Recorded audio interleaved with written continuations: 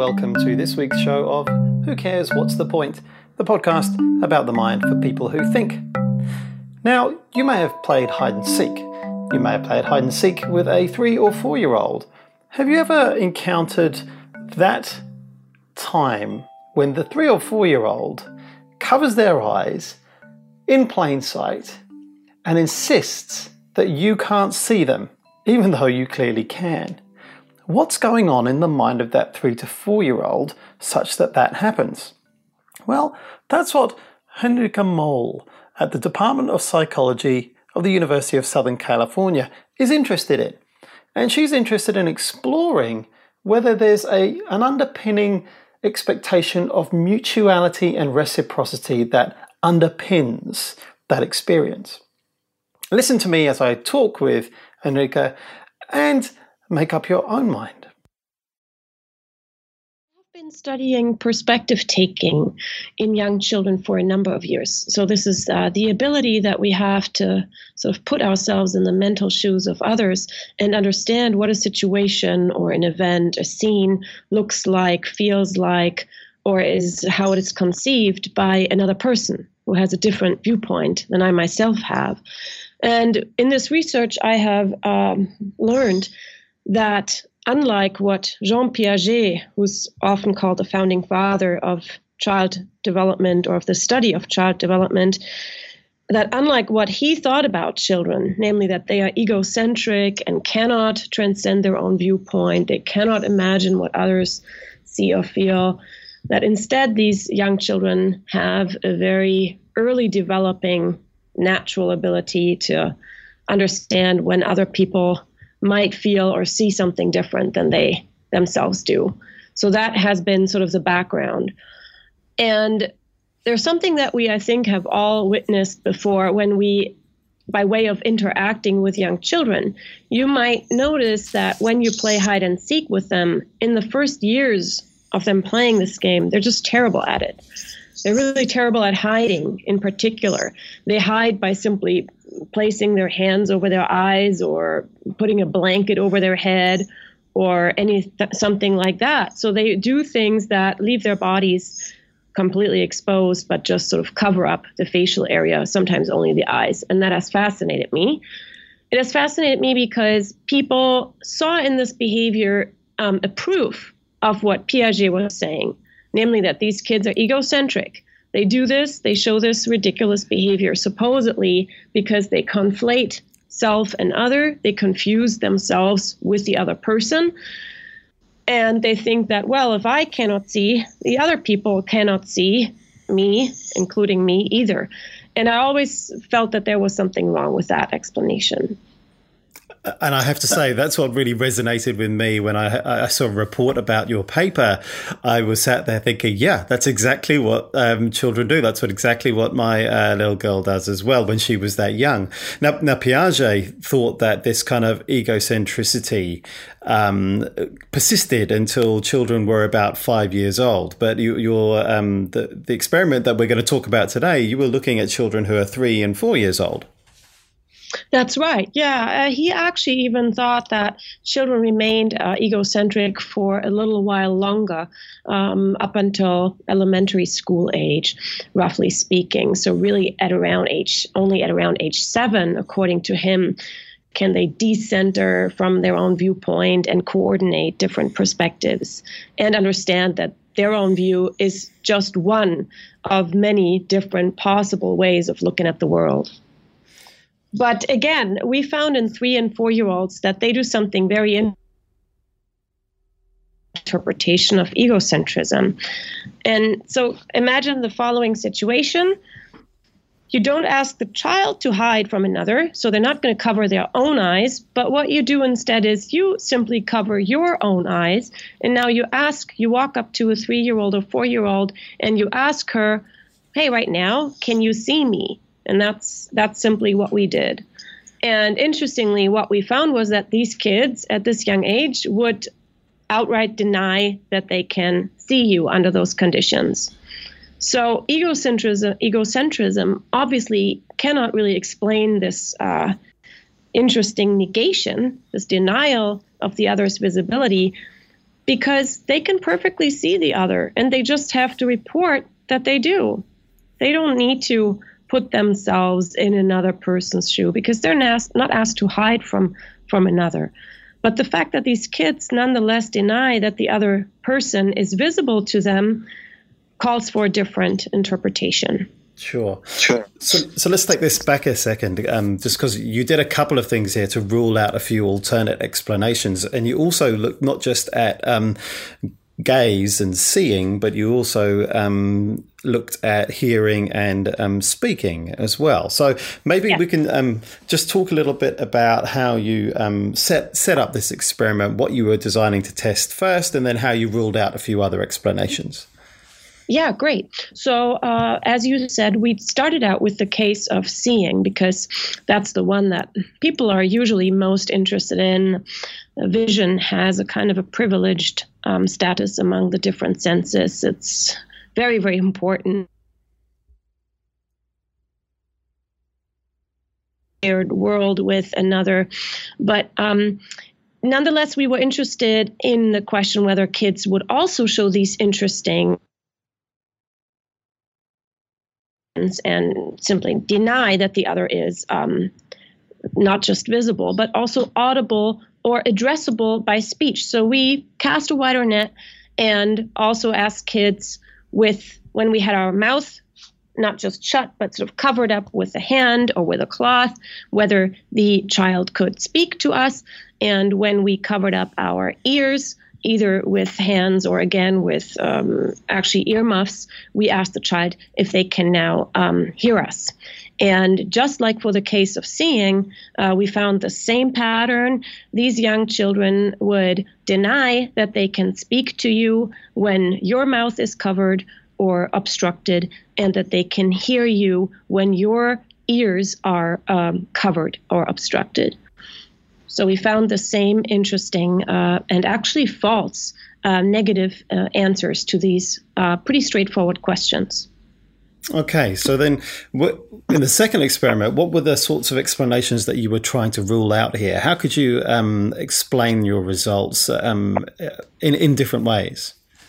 Right. So let me maybe first of all put forth our interpretation, what we think this shows, and then we can talk about some potential alternatives.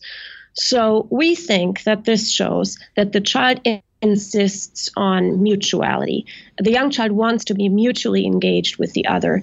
She demands and insists on reciprocal engagement. I cannot see you unless we both see each other. I cannot hear you unless we both can hear each other. And I cannot speak to you unless you have the same capacity and can speak to me too. So we think that this shows that the child has a very interesting conception of what it means, even down to the more sort of basic level of even perceiving the other. Sorry, Enrica, we just missed that a little bit. It just dropped out. You think, what does this mean for the child? Can you just go over that again? Of course. So we think that the child demands reciprocity when engaging with another person, and this plays out even on the level of perception. They won't even acknowledge that you are visible or audible to them unless the communication can flow both ways. And whether this is verbal communication, as we have in hearing the other and being able to speak or verbally address the other, or in nonverbal communication, namely, I cannot even see you if you do not see me at the same time, which means that unless we make eye contact, an individual perception of another person is not possible. I cannot see you unless we make eye contact. So that is our interpretation, that children have a mutualistic understanding of these perceptual states and so on. Yes. Sure. Okay. So then this mutuality seems quite fundamental, and we'll come back to what this might mean in a second. But what are the other alternate explanations for this that you had to explore in order to arrive at your possible conclusion? Right. So there's a couple of other possibilities that we might explore. The first one that springs to mind, and I think it's a viable one that we really need to address, is maybe children simply confuse the object and the subject in the question, can you see me? Maybe they think they're being asked, can the other person see me? Right? Yeah. So maybe they kind of reverse the roles here of the perceiver and the perceived, because it is the other person whose vision or hearing is very impaired. And so maybe this question gets at the other's capacity to see or to hear under those salient sort of conditions or circumstances, right? That makes a lot of sense. It does. So maybe it does. misunderstand.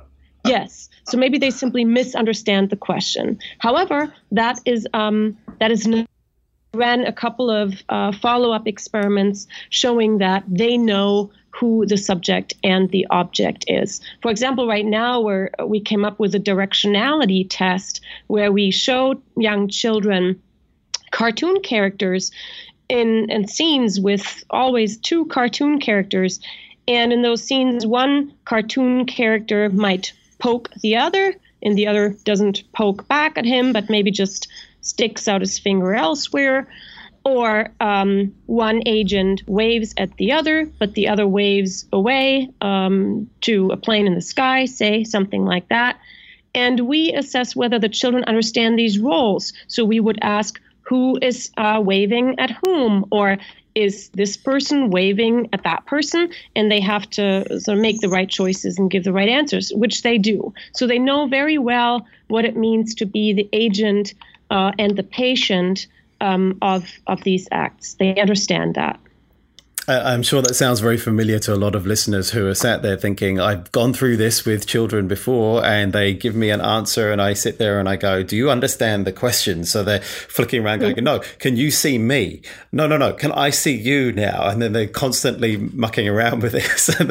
Everyone ends up very confused at the end of that. Yeah, it is a little bit confusing. But anyway, what we found is that children really do not confuse the roles of perceiver and perceived. They do not misunderstand the question. Yeah. So that cannot explain the results.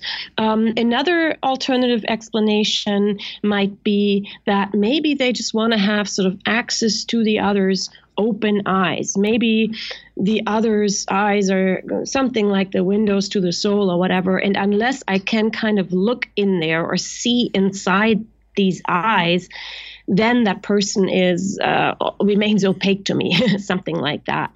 But that can't really be true either, because even if the other has the eyes open, but simply looks away and looks past the child and does not make eye contact, children will still say that they cannot see the other. And that is interesting, isn't it? Because we do have quite a privileged view about gaze, and we do have quite romantic notions about how important it is that we do look at each other. And there is evidence to show that gaze does have a specific nurturing impact upon children. But in this case, It doesn't seem to be that important. Well, actually, I think it is all about gaze, but mutual regard. So gaze with us in interlocking, it's not just about the visibility of the other person's eyes, right? So the real case, so to speak, the paradigmatic case, and that's the one that children will insist on, is eye contact or mutual gaze. And that is what they want. And the other's eyes might in fact be and open, but unless the other looks back at me while I'm looking at him, vision fails. So it comes back to this core concept of this mutuality, this reciprocity, this mutual exchange of gaze and looking into each other's eyes here. Mm-hmm. Yes, definitely. So what do you make of your results here then? What does this open up for you? Why should we care about these results? How does it take us forward? Yeah, that's a very good and deep question. And I hope I can develop an answer to it that leads in the right direction. So I think this, first of all, manifests or proves to us how extraordinarily social these young creatures are. And they are that really from the very beginning of their lives. Humans are the most relational species. As an individual, the baby cannot accomplish anything. It is entirely helpless and entirely dependent on the other. And the first signs that she gives, the first sort of behavioral signals that she gives, are actually all signals that are meant for and directed at another person. So to give you an example, the human cry is essentially a cry for the other's attention, for the help provided by the other. No other animal species cries like humans do. Then gaze, we were talking about the importance of the eyes. I mean, kids really want to make eye contact from the very beginning of their lives. And humans' eyes are adapted to be picked out by another pair of eyes. We have this whiteness of the sclera, the whiteness in the eyes that makes the pupil really kind of stand out with a lot of contrast compared to the surrounding facial features. And kids really need the other and want to relate to other human beings from the very beginning, and just how important it is for them to be reciprocally engaged rather than, say, just observe another person or track another person's actions or anything like that is shown by our experiments. All these other ways that I just mentioned of engaging with another by sort of dispassionately observing what they do and sort of from the distance or from afar, just sort of looking what they're doing and trying to understand human action that way, that's not how they start out. They start out learning about the world by directly participating in the things that you do, and they want to be included and involved. And the way they make sure that they achieve that is by way of attending you and demanding that you do the same with them. As you're talking, Ulrike, I'm just thinking about early childhood education and what the implications might be for perhaps educators who are working in these environments with lots of small children around about that age. What are the sorts of things that perhaps they might do differently, or where practices might change as a result of thinking about what your results might mean? Yeah, those are really good questions. And now you're getting at the more applied aspects of this work that I do. And even though my work is really basic cognitive research, I am aware that these questions must arise and are important to consider. I can only kind of speculate, but what this means for early education is that it must take an approach in which children are included as participants. I do not think it makes sense from very early on to kind of try to stand over against them, as it were, as a teacher who just tries to transmit knowledge and impart information unilaterally in the child. That's not how they understand the teacher-learner relationship to be. They start out again expecting mutuality and a form of reciprocal engagement. And so this is actually one of the questions that I will be tackling in a project that I'm about to start on children's conception on the process of teaching.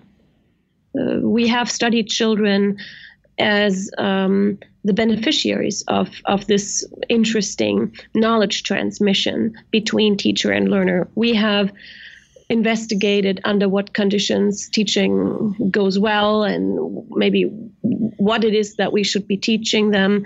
Those are questions that have been asked and studied in the past, but nobody has really studied the question how children themselves understand what teaching is or think what teaching is. So that's actually one of the questions that I will tackle in one of my upcoming projects.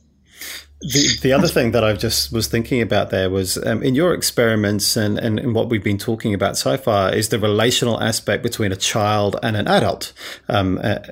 I'm just wondering what that might look like, or what your thoughts were, or if there's any evidence around what this might mean for children relating to other children, their siblings or other children in an early child educational environment, say, for example. Yeah, that's a very good question. I mean, I think that the first individuals to whom children turn in this kind of manner of requesting attention, those are mainly adults, right? Because they tend to be the caregivers and other adults. And people have shown, for example, that when it comes to play with other peers, really young children, like infants, have a kind of a hard time coordinating their playful activities with that of another child. So what you'll be more likely to see is something like a parallel play of two individual children who are each engaged in solitary play in the presence of another.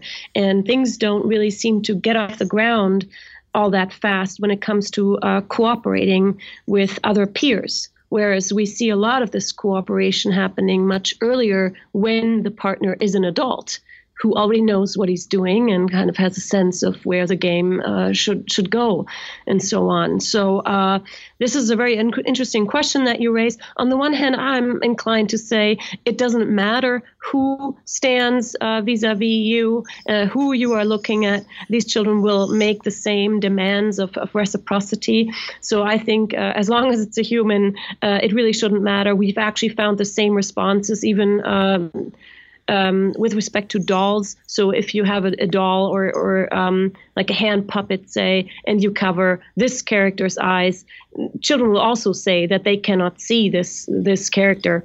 So if it works with these cultural artifacts like dolls and puppets, then I'm sure they will treat their actually human peers in the same way. But that doesn't mean that you do not see other differences in the way they interact with peers and adults. But I'm not an expert on this question, so I cannot speak so much to that. No, that's no problem at all. I'm speculating here as well around the interesting relationship that we have with our domestic pets as well. So I'm particularly thinking about dogs and the fact that dogs have kind of co-evolved with humans for quite a long period of time now. Right. And, there is some evidence of that their understanding of directionality of gaze and things like this. It would be interesting to see at what the relationship of gaze and mutuality between children who are around about 3 or 4 years old with their domestic pets, and specifically dogs who tend to be more responsive to things like commands and gaze. Yeah, I think you're absolutely right. We have a kind of a humanoid, if you will, relation sometimes to those animals, and we anthropomorphize these domestic animals a lot more than we would treat a lot more than other animals. So I think you're probably right, and children would also demand that kind of mutuality from these animals. That's very possible. It could also be a pretend sort of situation, though, that they think that they're in, because otherwise we can't really explain why they behave in the same way when you present them with George the monkey, like a stuffed animal, or a doll or Snoopy or whatever, where gaze cannot be reciprocated, not just because they're not human, but they're not even animate beings. They're just cultural artifacts that are created or made to be anthropomorphized by people. So if it works even with these artifacts, again, I would not be surprised if it would work with animals with whom we engage a lot. Yeah, I think it has fascinating implications. I mean, this underpinning need for mutuality that seems to be, as you say, present very early on. I think it has interesting implications for thinking about the technology as well that we build around us, particularly if we're thinking about, devices, robots that are going to be perhaps caring for us in the future. That need for mutuality, particularly around gaze, but in other modes as well. I think this has interesting implications because you're saying this is actually fundamental to what it is to be human from a very early age. Yeah, I completely agree. And I think that even as adults, we still have in us a residue of this kind of very interesting, intuitive grasp of the intersubjective nature of human beings. We also complain to somebody who talks to us with reflective sunglasses on his face and say, hey, take those off, I cannot see you. Where, of course, we can see the other, but in some sense, you can't. And we have still, there's a leftover of this understanding that we as adults maintain.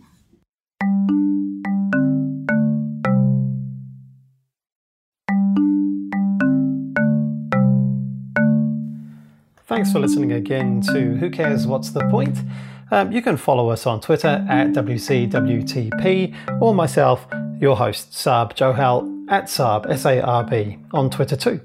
You can find us on Facebook, facebook.com/WCWTP, or come find us at whocareswhatsthepoint.com.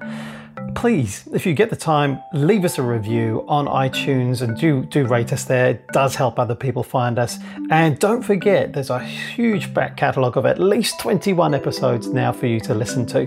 I know that there's quite a few new subscribers, so please check into our back catalogue and have a listen. Until next week, I hope you've enjoyed the show, and don't forget, who cares? What's the point?